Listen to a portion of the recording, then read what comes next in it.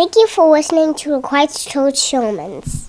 This is Jared Sparks, one of the pastors at Christ Church Carbondale. We want to thank you so much for listening, as Ransom said, my son.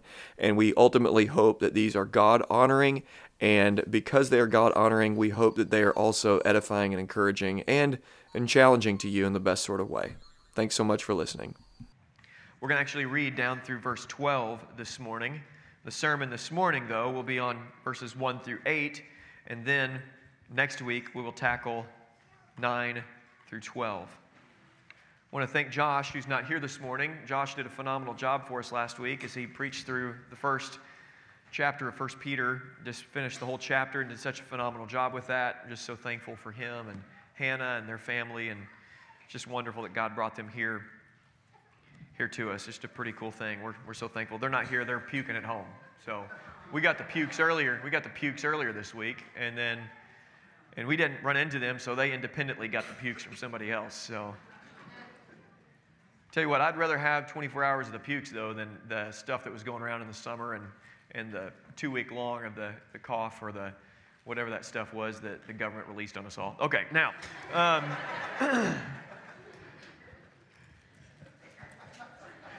so the word of the Lord. Let's go here.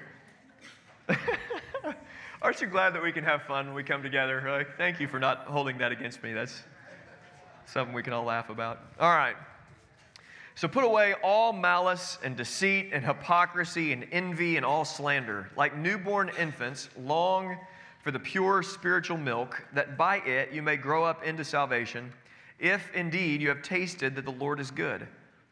As you come to him, a living stone rejected by men, but in the sight of God chosen and precious, you yourselves, like living stones, are being built up as a spiritual house to be a holy priesthood, to offer spiritual sacrifices acceptable to God through Jesus Christ.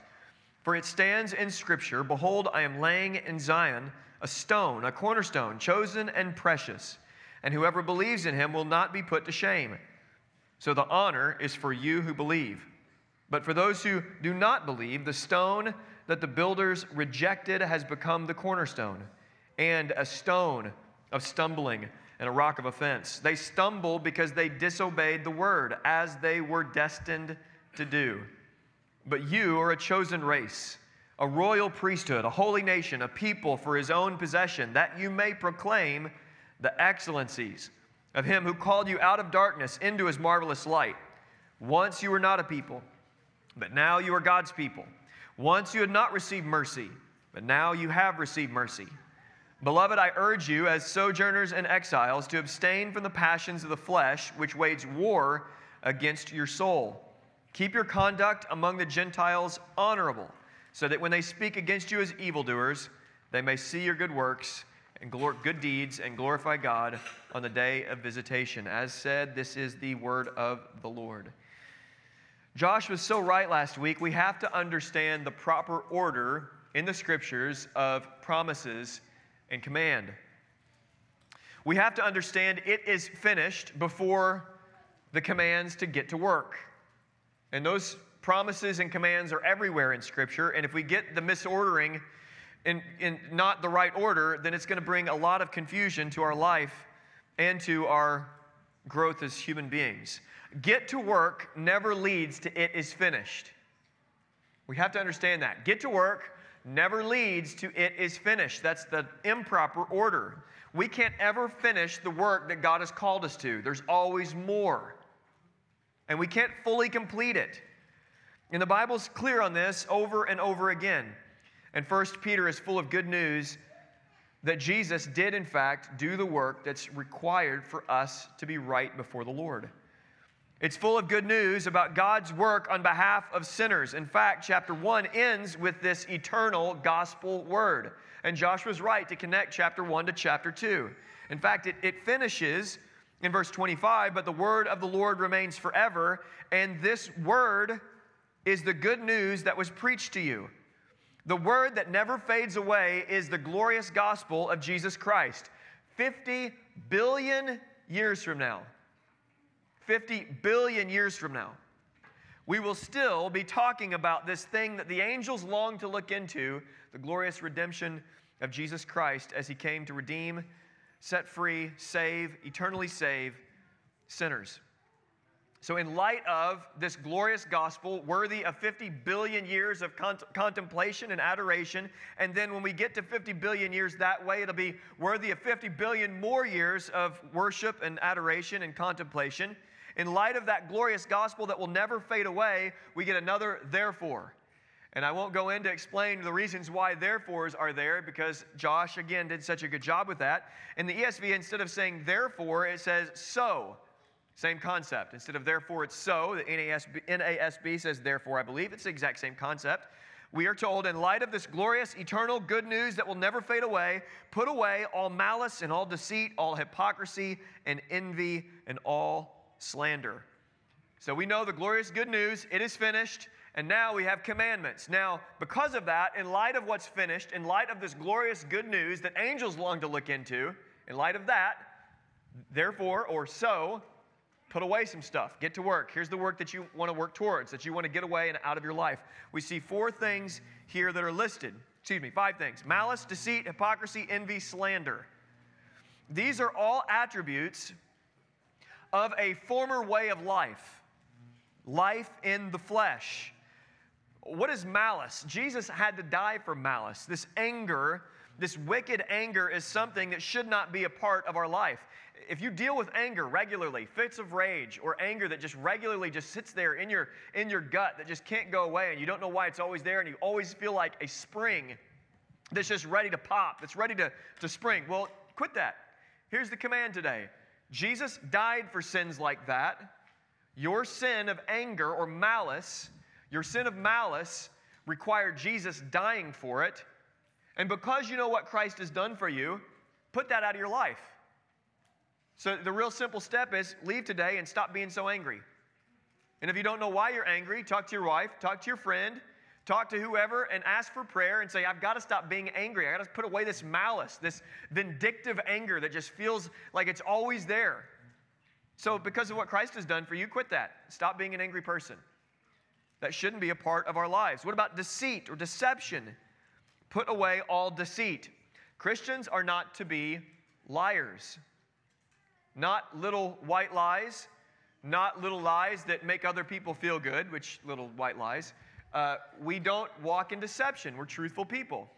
If you have a tendency, and one ways that when people have a tendency to lie and feel okay about it is embellishers. An embellisher is somebody who tells a story and just sprinkles a little bit of lies on top because they see the story's not going very well. And so you tell it a little bit inflated, you tell it a little bit embellished because you want the story to go better in the conversation. So you embellish the truth. Or if you're subtly trying to manipulate, a liar will convince themselves that it's okay because it's for the overall good. And so deceit comes in, and the Christian can unfortunately convince themselves that I'm deceiving somebody for their own good. And it really is a matter of control. Trying to pull the levers, pull the control, and this is deceit. But for the Christian, we don't get to be deceitful because Jesus had to, again, die for sins such as those. So stop being deceitful. Tell the truth. Stop embellishing. And stop manipulating. Manipulation is lying to somebody to control them. And so Christians, put that away. What about hypocrisy? Hypocrisy. Now, hypocrites don't repent.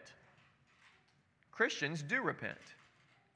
When we recognize there's an area in our life where we are saying one thing and doing another, we seek to stop it. Okay? Because of this eternal word, because of how grateful we are for what God has done for us in Christ Jesus, I don't want to be a hypocrite. That's my former way of life. I don't want to say one thing and do another. I want to be a man that does what he says he's going to do, and then when I fall short, I quickly come to the Lord, and if I've hurt anybody else by my hypocrisy, I quickly come to that person and I say, you know what? I'm sorry. It should be an easy thing to repent and to turn when you know that you're forgiven. Say, I'm sorry, that was wrong. I shouldn't have done that, and I don't want to walk in hypocrisy. I want to walk in truth. What about envy? Envy. Envy is this weird thing that drives governments, it drives people, it drives the masses. People want what other people have, and they live their life in the pursuit of that thing. It's covetousness and envy. They walk hand in hand. Envy will destroy you. and it will never satisfy you. And Christians have come to this point where we realize I have every spiritual blessing in the heavenly places, and the God of the universe has promised to provide every single one of my needs, so I don't have to be envious of what anybody else has. God owns everything, and I'm in the palm of his hand, and he has promised to take care of me, so I don't have to be envious. And yet envy is still a temptation. I'll, on Instagram every once in a while, there's an Instagram profile called Cabin in the Woods or something like that. And these cabins pop up, and I just think, how great would that be, and how much money are they making on Airbnb? And I want that. And envy rises up. And then I remember God owns the cattle on 1,000 hills. He owns the 1,000 hills. And I can trust him. I don't have to be envious. I can be patient as I'm walking in wisdom with what the Lord has given now. We don't need to be envious. So if you're dealing with envy, then take that to the Lord today. Talk to somebody and say, God, help me deal with that. I've got to slay that giant. I've got to slay that dragon. It's got to stop. And envy also comes up in the life that we wished we had rather than the life we actually have. And this is a temptation of many to wish their life away. It's seen in the movie Click. I don't know if you've seen the movie Click before. It's an Adam Sandler movie, and if you want to bawl your eyes out, you're just in the mood to cry, watch the movie Click. And if you don't want to torture yourself, don't watch the movie Click. But in that movie, he gets a programming, a miraculous, Christopher Walken gives him this remote, and he's able to miraculously fast forward the things in his life that he doesn't like, and then this remote eventually goes on autopilot, and it fast forwards all the things, anticipating what he's not going to like, and it fast forwards his life through these mundane, boring things. And what ends up happening is he fast forwards through everything that actually matters, like playing with his children. And at one scene, it's just this powerful scene, this one that Michael Foster has talked about before, but this powerful scene in the movie where he's going to dance with his daughter who's about to get married. And he's walking away and he's dancing with his daughter. It's really weird. He goes to walk away and the stepdad steps in and the daughter calls him dad. And it's just this devastating point, and you're just sobbing, and it's sad. And he wished away his life. And envy is like that. It may not be over the things that typically happen with covetousness, where I want that boat, I want that car, I want that house, I want that whatever TV, or want that, whatever it may be that you, the want, that new fishing pole. Where's Ryan Deaton at today, by the way? Speaking of fishing, the Deatons aren't here. Whatever it may be that you're covetousness about, you're envious about, okay, it may not be those classic things, but it could be, I wish we had a different life. I wish we lived in a different place. And that's envy. That will destroy you. So Christians, Paul's saying, have come to the point where it's like, okay, I want to get that out of my life. I've recognized that as sin, and so I'm going to turn from that sin, and I'm going to walk in obedience, trusting what God has given me.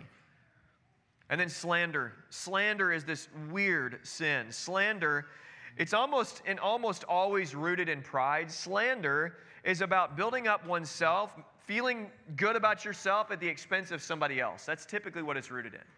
Where I'm going to slander somebody's name, I'm going to gossip about somebody, and gossip is just dehumanization of a person, creating a person into an object, and then talking bad about them. Rather than a person to be loved, cared for, and prayed for, or confronted face to face, they become a person that's objectified, that's to be mocked or ridiculed or talked about rather than talked to. Gossip is what cowards do when they're unable to go and talk to somebody to their face. They talk around somebody rather than to somebody. And slander is much the same way. It's lies, usually rooted in the pride of life, thinking better about yourself than you ought. And in light of God's grace, we are free from having to slander other people or look down on other people, because we know we are no better than they are, and we're secure in Christ. I'm not going to slander an image bearer. I'm going to go talk to that person rather than talking around that person. So there's some things that we put away. This is what we do. In light of the truth of the gospel, put away this stuff. Get it out of your life. But Peter goes on and he tells us to be like newborn infants. Now, in Hebrews chapter 5, being like an infant is compared to being an infant in the faith. You should be grown up by now. Start eating some meat, for goodness sake. Okay, there's verses for all the vegetarians there. Start eating some meat, for goodness sake. Okay, you're missing out on life. And milk, or being an infant, is compared to spiritual immaturity. Here, being an infant and being like a nursing baby is compared to spiritual maturity. This is something for all of us. This is what we should long for. So let's read it.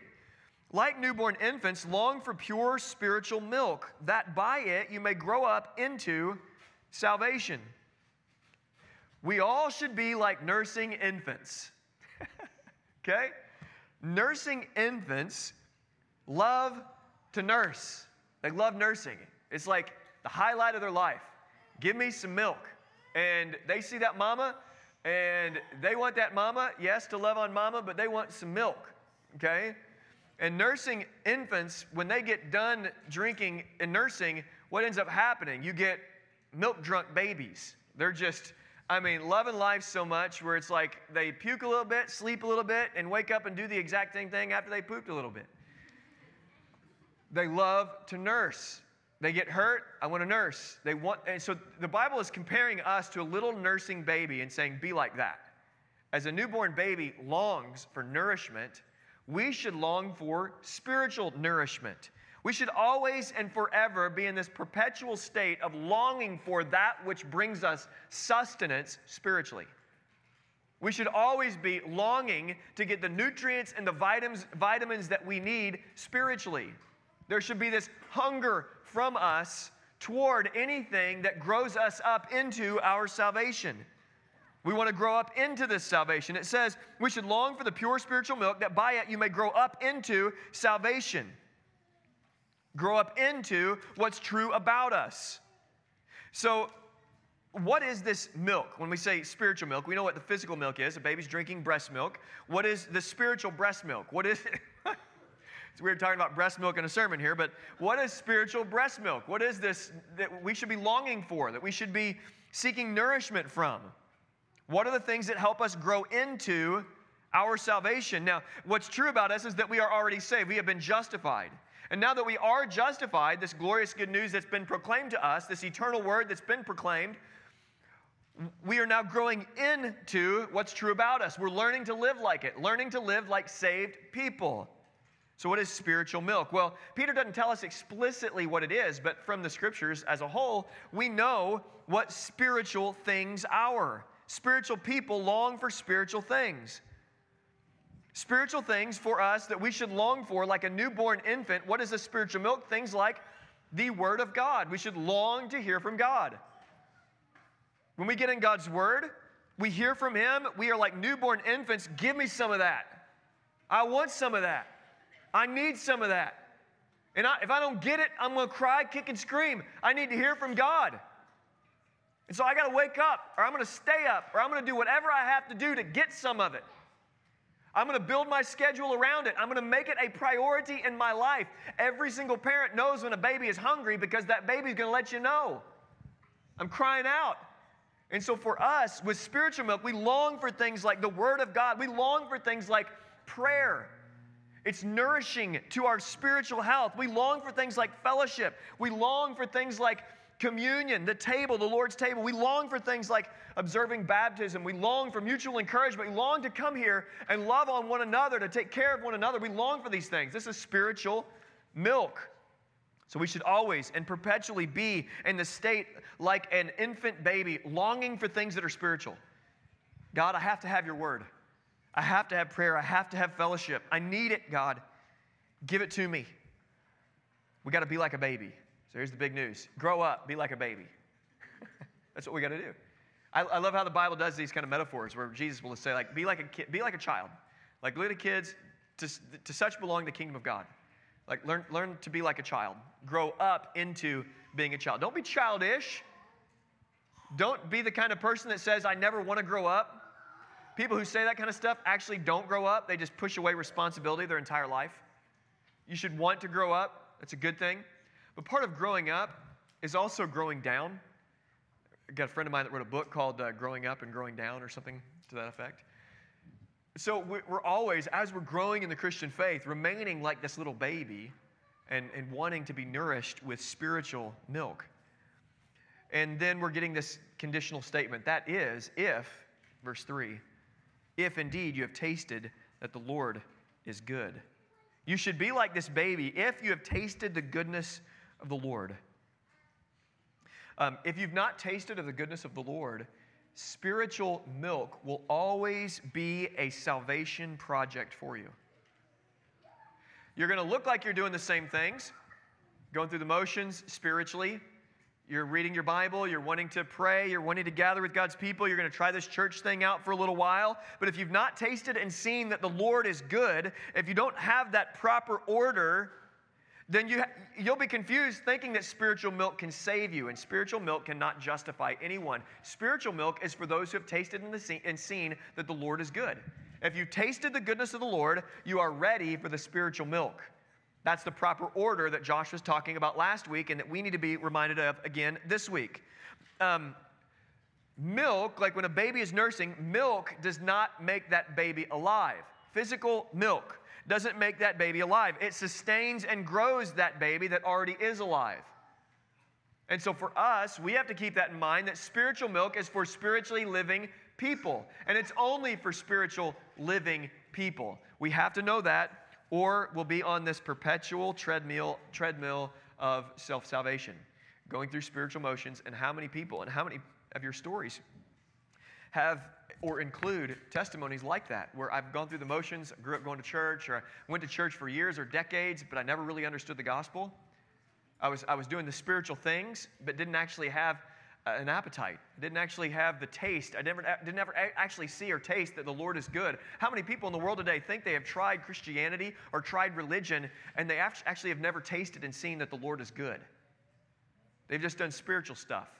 They've gone to church, or they've prayed a prayer here and there, or they've done some spiritual things, but they've never been born again. And so they can never actually taste or drink of the spiritual milk. Now, for those who have tasted and seen that the Lord is good, those who are putting away all these things, those who have seen the glory of what the gospel is and what Christ has done, and now those who are walking and drinking and eating of this spiritual drink and food, we're told some pretty neat things. We're going to be introduced to some things by Peter here that is, it has to do with the age and the age to come, and what God is doing in the world right now, and what God was doing pre and post Pentecost, the temple of God. Where is the temple of God? We're going to see some incredible things about what God is doing in you. Look at verse 4. As you come to him, a living stone, rejected by men, but in the sight of God chosen and precious, you yourselves, like living stones, are being built up as a spiritual house to be a holy priesthood, to offer spiritual sacrifices acceptable to God through faith. For those who have tasted that the Lord is good, for those who have been born again, we continue to come to Christ. Verse 4, as you come to him, we continually come to Jesus. We never stop coming to Jesus. For those who've been born again, this nourishment that we're walking in, it's an always and a forever turning back to the Lord and saying, I'm never going to get past you, Jesus. I love you. You're my master. You're my Lord. I'm going to keep coming to you all the days of my life. And there's times in our life where we can still, as Christians, be wearied and heavy laden. So we keep coming to Jesus, not just when we become a Christian, but for the rest of our lives, we're continuing to come to Christ. He is this living stone. We keep coming to him. Now, at this point in history, in the early 60s, AD 60, the Jewish temple was still standing. Now, the Spirit of God had been removed from that temple. The Spirit of God had descended upon the people of God, but the temple itself was still standing until AD 70. And so there it was. And then here is Peter talking about temple. He's using temple language.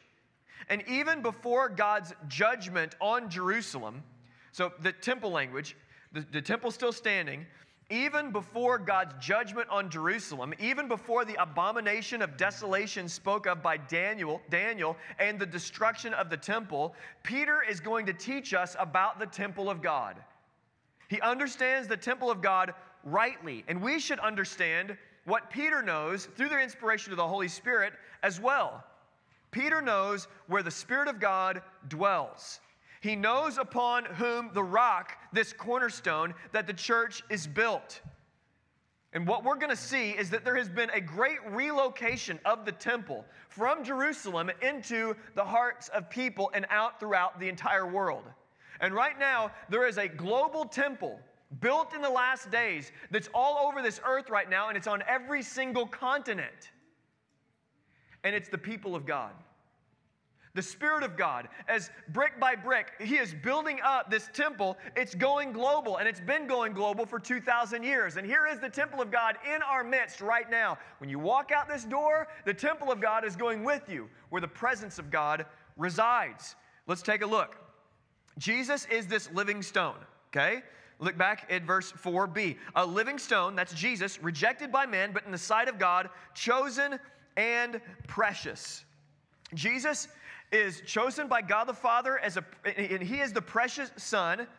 And now, like Jesus, who is this living stone, we are now living stones being built up as God's spiritual house. Jesus is a living stone, and now we ourselves are living stones being built up into this spiritual house. So each one of us in this room are stones that the Spirit of God is building up as the temple of God, piece by piece, building the temple of God. And this is happening here in Carbondale. It's happening in Marion. It's happening in Murfreesboro. It's happening in every single community around here. It's happening in every single state in the United States. And like I said, on every single continent. Block by block, the Spirit of God taking living stones and building up His church, this church that can't be stopped, again, by the gates of hell. We are these living stones, rejected by men, but in the sight of God, holy and precious. That's Jesus. We are being built up into this spiritual house to be a holy priesthood, to offer spiritual sacrifices acceptable to God through Jesus Christ. So now, we are these living stones. Now, they were, and now we are a holy priesthood. We'll look at that a little bit more next week. And we are offering spiritual sacrifices, not physical. What did the priests do in the physical temple? They offered physical sacrifices. Jesus came as a physical sacrifice to end all physical sacrifices once for all. And now we, as living stones, are being built in this temple, and we are breaking ourselves, our own bodies, and living as a spiritual sacrifice, giving spiritual sacrifices to the Lord. And these spiritual sacrifices are acceptable to God through Jesus Christ. Now, here's what's so neat, I think, about this. Spiritual sacrifices. When you and I are obeying the Lord, denying ourselves and obeying the Lord, we are giving our bodies as living sacrifices.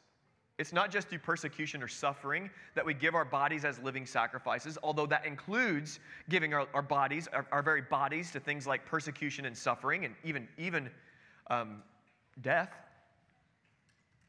martyrdom. But it also includes denying ourselves, taking up our cross and following Jesus, self-denial. Okay, God, I'm going to lay down what I think, and I'm going to take up what you say. I'm going to lay down what I want to do, and I'm going to walk in repentance here. I'm going to stop being malicious. I'm going to stop being deceitful. I'm going to stop being slanderous. Because I'm living with spiritual sacrifices here. I'm making spiritual sacrifices here. And here's the truth about the Christian life. When we obey the Lord, we always obey the Lord imperfectly. I've heard this. This is many preachers I've heard this, but it's so great. Right now, Ransom and Valor are doing a really good job in their drawing. They are artists. They receive that gift from their mom, and they're very good. They always color within the lines. If you ever say to my kids, that looks like scribble, that's devastating to them because they don't scribble. They draw, and they draw inside the lines, and they color inside the lines. They're very, very good at that. Now, it's not, even though it's very good, it's not like Vincent van Gogh. I mean, it's not like, is that the right name? Yeah. It's not like they're still kids, right? So they come to me, and I've got pictures everywhere. I've got Ninjago drawings everywhere, just everywhere. And when I get a new Ninjago thing, because they're my child, again, it's not something that's going to be framed and sold for $1 million, but it's acceptable to me because they did that work. And not because it's perfect work. That's the glorious thing about those who have been justified by God, is God now accepts our imperfect work through Jesus Christ as children. Thank you. Thank you. And we seek to honor and obey and make happy, not in a justifying way, but we want to please our Heavenly Father through the work of our hands. And we're going to always do imperfect work. For the rest of our life, our work will not compare to the work of God. But whatever God does in us and goes through us, we give back to Him. And these spiritual sacrifices are made by these living stones. And through these spiritual sacrifices, God continues to use us, imperfect people, to build His people, to build His temple that's now global. I mean, as you think about this, it's so neat to see what Peter is saying here. And as he talks about this holy priesthood, this is the concept, the priesthood of all believers. It's a concept that the Protestants rediscovered, this priesthood of all believers. Wait a minute, we don't have to go to a priest to have access to God or to talk to God. I mean, we can actually talk, we have the Spirit of God, and we can come into the Holy of Holies as God's people. Me, measly me, can walk into the Holy of Holies and actually talk to God in my home or in my garden or out back or on a walk or in the car. I get access to the Holy of Holies. This is what Peter is saying. You are a holy priesthood. It's not just Aaron in the Old Testament. It's not just the Levites. You are a holy priesthood. You have the Spirit of God within you. You need no man to mediate between you and God because Jesus is your mediator. There's a great commentary by John Phillips. I've read this to you in whole a couple years ago, but he was commenting on the book of Hebrews, and I think it's fitting today. And it's a little lengthy, but it's a stand up and shout kind of section here, and I want to read it to you. Both Jew and Gentile Christian alike are called a priesthood of God, holy priesthood, who are offering these spiritual sacrifices. Listen to this. Imagine with me a Moabite of old gazing down upon the tabernacle of Israel from some lofty hillside. Are you there? Lofty hillside. We're looking down on the temple of old, and we're just looking at it, okay? So now we're all this Moabite standing up on a high hill, looking down on the tabernacle of Israel from some lofty hillside. This Moabite was attracted to what he sees, so this is about the tabernacle. It could equally apply to the temple. The Moabite is attracted to what he sees, so he descends down the hill and takes way toward the tabernacle. He walks around the high wall of dazzling linen until he comes to a gate, and at that gate he sees a man.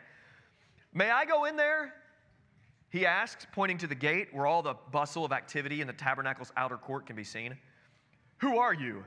demands the man suspiciously. And he turns his mouth like that. "Who are you?" Talks like that as he talks to the man. "Well, I'm from Moab," the stranger replies. "Well, I'm sorry, but you can't go in there. You see, it's not for you. The law of Moses has barred the Moabite from any part in the worship of Israel until the 10th generation." The Moabite looked so sad and said, "Well, what would I have to do to go in there?" "Well, you would have to be born again," the gatekeeper replies. "You would have to be born an Israelite of the tribe of Judah or of the tribe of Benjamin or of Dan." "Oh, well, I wish I had been born an Israelite," the Moabite says as he looks again. And he sees one of the priests having offered a sacrifice at the brazen altar, and the priest that cleansed himself at the brazen laver. And then the Moabite sees the priests enter the tabernacle's interior. "Well, what's in there?" asked the Moabite. "Inside the main building, I mean." "Well, the gatekeeper says, that's the tabernacle itself. Inside it contains a lampstand, a table, and an altar of gold. The man you saw was a priest. He will trim the lamp, eat the bread upon the table, and burn the incense to a living God upon the golden altar." "Ah," sighs the Moabite, "I wish I were an Israelite so I could do that.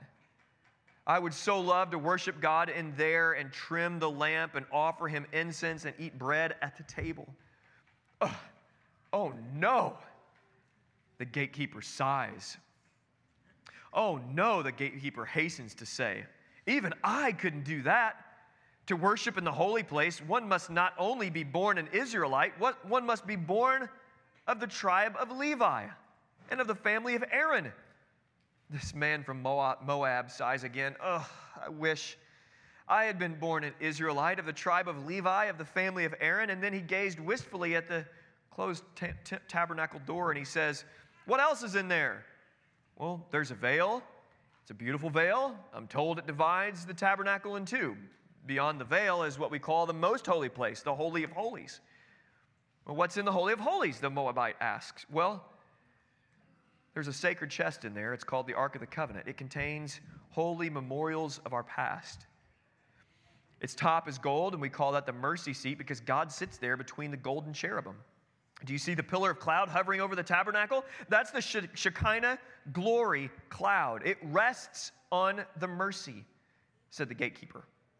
Again, a look of longing comes upon the face of the Moabite man. Oh, he said, if only I were a priest, how I would love to go into the Holy of Holies and gaze upon the glory of God and worship Him in the beauty of His holiness. Oh no, said the man at the gate. You couldn't do that even if you were a priest. Only the high priest may enter the holy place, the most holy place. Only he can go in there, nobody else. The heart of the man from Moab yearns once more. Oh, he cried, if only I had been born an Israelite of the tribe of Levi, of the family of Aaron. If only I had been born a high priest, I would go in there every day. I would go in there 3 times a day. I would worship continually in the Holy of Holies. And the gatekeeper looked at the man from Moab again once more, and he said, oh no. He said, you couldn't do that. You couldn't do that. Even the high priest of Israel can go in there only once a year. And then only after the most elaborate preparations, and even then only for a little while. Sadly, the Moabite turned away. He had no hope at all in the world of ever entering in there. Hear the word of the Lord. Therefore, brothers, since we have confidence to enter the holy places by the blood of Jesus, by the new and living way that He opened up for us through the curtain, that is, through His flesh. And since we have a great priest who is over the house of God, let us draw near with a true heart in full assurance of faith.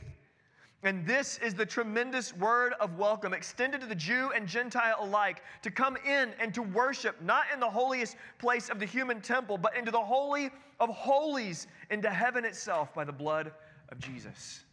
And friends, this is what Peter is saying, is that you are a holy priesthood. You have access to God, direct access to God, because of this eternal word that was preached to you.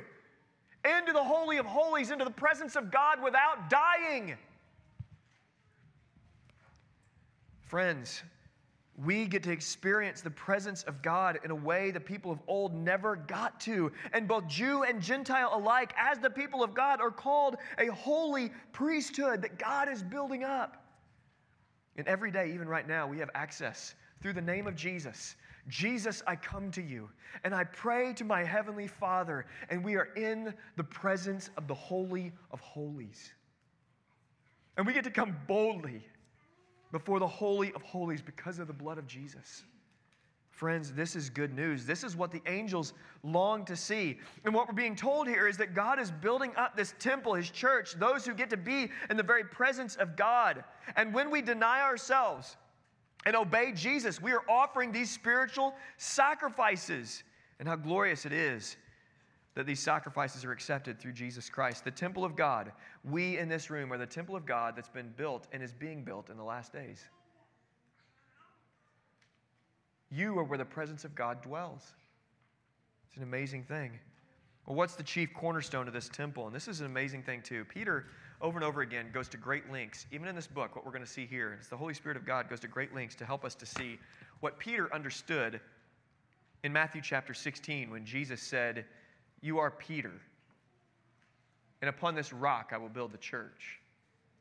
Peter did not understand that to mean that Peter is the cornerstone of the church. How do we know that? Because here's what the Holy Spirit of God led Peter to write. Who is the cornerstone of this great temple that's being built? We all know what a cornerstone is, right? If you get the cornerstone wrong, everything else is going to be wrong.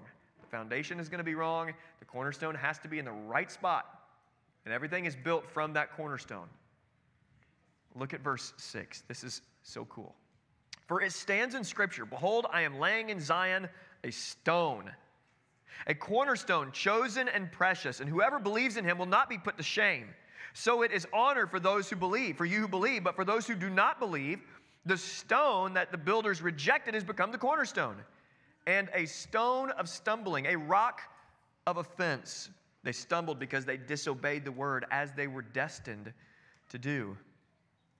Notice, Peter quotes from Isaiah and then Psalms and then Isaiah again to make his point. Jesus is the cornerstone of this temple that's being built. He is the stone in Zion, the cornerstone, the stone that the builders rejected, and even the rock of offense. And this is coming through the Apostle Peter. This is massive. The church is not built on any man. And the church is not built on Peter. We know Peter. Praise God, right? Who is the church built on? The rock of offense, the cornerstone, the stone in Zion. Friends, this is Jesus Christ. He is the rock that makes all the difference. Like without Jesus, you remove that cornerstone, there's no building being built. It's all contorted. It's not going to fall. It's going to break down. It can't be built up. But with this chief cornerstone in place, then things can be built. The living stones can be put in place. The building can be constructed. And it can be built, and it has been built, and it is being built one generation to the next.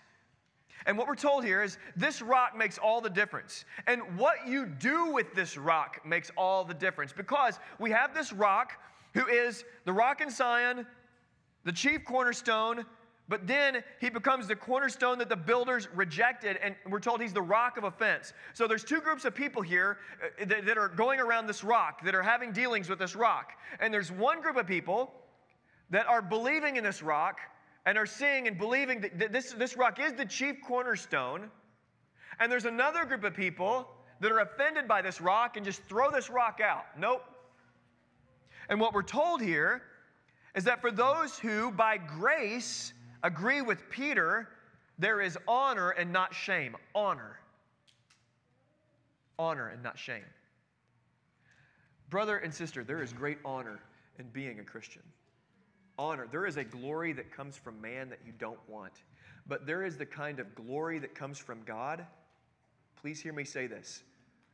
God honors you. And this is all by His grace.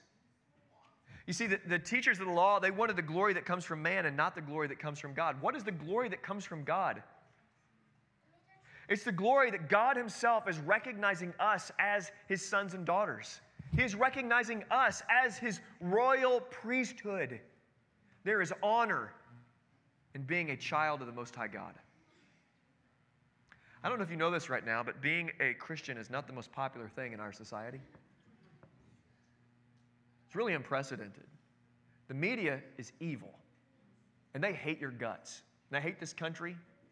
You flip on that TV, and you'll find, especially white Christians, white Christian men right now are hated. Christians are not looked at with respect or honor. But before the Lord, we have honor. That's the kind of honor I want. I want the honor that comes from Him. I don't care about the honor that comes from the praises of people. Why should we care that crazy people think much of us? I don't care about that at all. If Clown World thinks I'm witty, I could care less. But what I want is the honor that comes from God. And here we're told, if we see this rock for who He is and love Him, then we receive honor and there's no shame. None. No shame. Shame removed. This is what we see in the garden that Adam and Eve wanted to cover, and it's what everyone from the garden forward has been trying to cover. This shame that they keep running from. They know it's there, and they keep suppressing the truth, but there's this shame that just keeps gnawing from the inside out. They know something's not right, and so they keep trying to fix it. They'll fix it with stuff. They'll fix it with the life that they try to build for themselves. They'll fix it with money. They'll fix it with whatever. I'm going to cover my shame. And we know from the garden forward the answer is the shedding of blood, because God covered the shame of Adam and Eve, and God has covered our shame through Jesus dying for all of our sins. So our shame is removed. So for us, this is wonderful news for those who are in Christ, for those who would bow their knee and trust in this rock of offense and not be offended, but come to Him. There's honor and no shame. But for those who do not believe, they stumble, they disobey the word, they reject Jesus, and they will not receive honor, and shame will be theirs. If shame is removed for those who believe, for those who don't believe, shame remains. It's there. Shame remains.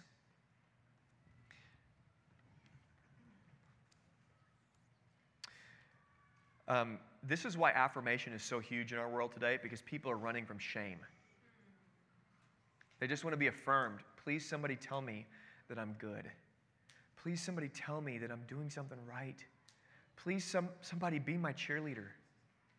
Instead of recognizing the point of that shame, which is to drive them to Jesus, the one who takes away shame, instead, they gather people around them to affirm shameful things. So affirm your sexuality choices, affirm your anger, affirm whatever it is that they're wanting to affirm. And so it's affirm, because they, instead of bowing a knee and getting shame removed, they want to get affirmation to cover their shame. It's fig leaves. It may work for a while. That's why getting toxic people out of your life, how much have we heard about getting toxic people out of your life? Like the goal is get people around you that will celebrate you and get anybody that's toxic away. Because they're not affirming, they're not giving you what you need. And we live in a society, the highest value in our society is narcissism and internal truth. Like narcissism is the highest virtue. If you don't love yourself in 2022, people think you need to go sit on a couch somewhere. If you're not obsessed with yourself and always taking selfies of yourself, what's wrong with you? You weirdo. Go talk to a psychiatrist. You can talk to mine right in my phone because everybody's got one. And so if you're not narcissistic, and so people gather around these functional saviors, please just tell me what I want to hear. Please give it to me. I need the shame to be gone. For those who reject Jesus, the one who actually removes shame, shame will be theirs forevermore. It won't ever go away. It can't be covered. It cannot be taken away. In verse 8, we get this thing that at first it's like that duct tape getting pulled off, but it's a great thing. Reprobation, we're going to talk about for a second. And in the end, when we get done with this, I just want you to trust God. Trust His character. I trust God, the one who has declared the end from the beginning, more than I trust the nations of this world or more than I trust individuals in this world. And here's what's so great about the sovereignty of God. In the eternal state, when Christ is returned and His enemies are vanquished and we are with Him forever and ever and ever, we will look back on everything in God's Word, everything that happened in this world, and we'll see people in heaven and in hell, and we will declare God is just. We will not question Him. We will not feel sorry for people that are in hell. We will say, God, you are just. We will not shed one tear for those who are in hell. Not one. I don't know if we'll even have the ability to understand. It seems like the chasm was a two-way view in Luke 16, but I don't exactly know. But we will eternally be thankful to God for His work in His sovereign hand in declaring the end from the beginning. Here's what it says. Verse 8b, they stumbled because they disobeyed the word as they were destined to do. Now, this idea of the sovereignty of God has been a recurring theme for Peter. Here we're told the reason they are stumbling over Jesus is because first they were disobeying the word. And this is really, these people were really disobeying the word. It was their responsibility to obey the word, and they were really disobeying the word. They wouldn't obey the word in this context means the Old Testament. If they would have obeyed the word, then they would not have stumbled. But since they refused to obey God's word, they stumbled over Christ. They didn't see that Jesus was the culmination of all of the promises and all the prophetic utterances and forward pointing of the Old Testament. And they stumbled, and even that stumbling and that disobeying the word that we see with the Jewish people and the Gentiles who are going to reject, and for those who reject today, even that stumbling and disobeying fits into God's sovereign plan. This is another instance. We've been going through the sovereignty of God in the book on men's discipleship, and I will just say up front, I don't know how that's true. How their stumbling and disobeying was a part of God's plan. I don't know how. Now, not because they were destined, like, okay, think about this. They stumbled because they disobeyed the word as they were destined to do. This is not saying the people who are stumbling and disobeying were themselves determined to do so. The word destined means appointed. That's why in other translations, I believe the NASB again says appointed, or the King James Version says appointed to do, as they were appointed to do. And these are one of those passages that we read, and it's honestly, for a lot of people, it's like my gut can't handle reading passages like that. But isn't this what we're trying to do as we're going through the Bible, is say we're not going to have any problem passages.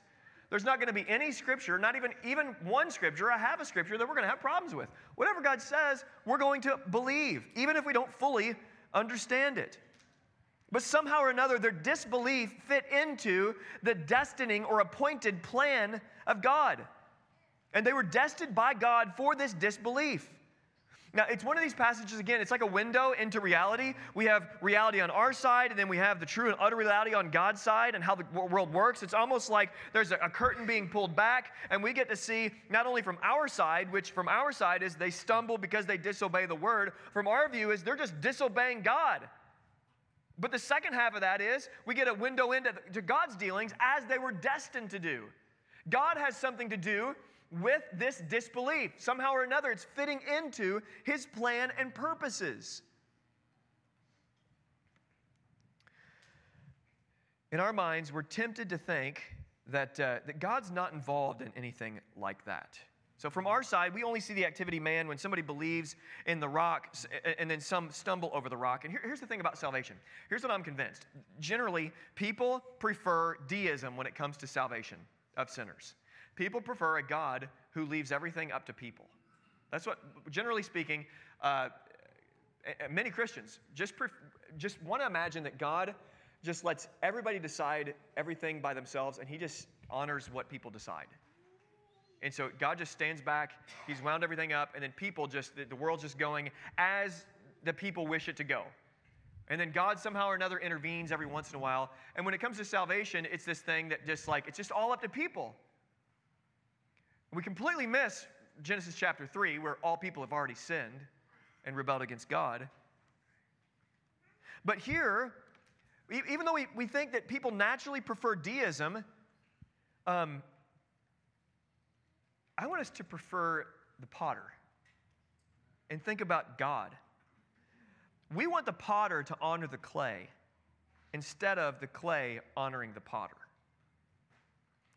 And here, we're told that this disbelief and stumbling is a part of God's plan, appointed plan to happen. We're peeling back the layers. Now, for those who are aware of this discussion, this is a sidebar. This is a group within a group here, because not everyone is aware of this discussion. I think this verse, along with John 10, Romans 9, Ephesians 1, are the main verses for the supralapsarian versus infralapsarian debate about the election of God. So if you're in that discussion or aware of that discussion, this is a part of it. And even though I subscribe to supralapsarianism, I have no problem with the inclusion of infralapsarian descriptions of reprobation. What in the world does that mean? Let me clarify. Apart from God's grace, everyone would be a reprobate, even by their own choosing. Apart from God's grace. Everybody would be in this group of stumbling and disobeying the word if it wasn't for God's mercy. We would all be in that same place. Or we could say, apart from God's grace, we would be as they are. When we read as they were destined to do, we have to keep in mind the first part. They disobeyed the word. It was really them who stumbled over Christ. They heard the message and rejected Jesus. Remember, this was primarily written to Jewish Christians. The other side of this is that they were appointed for that disbelief.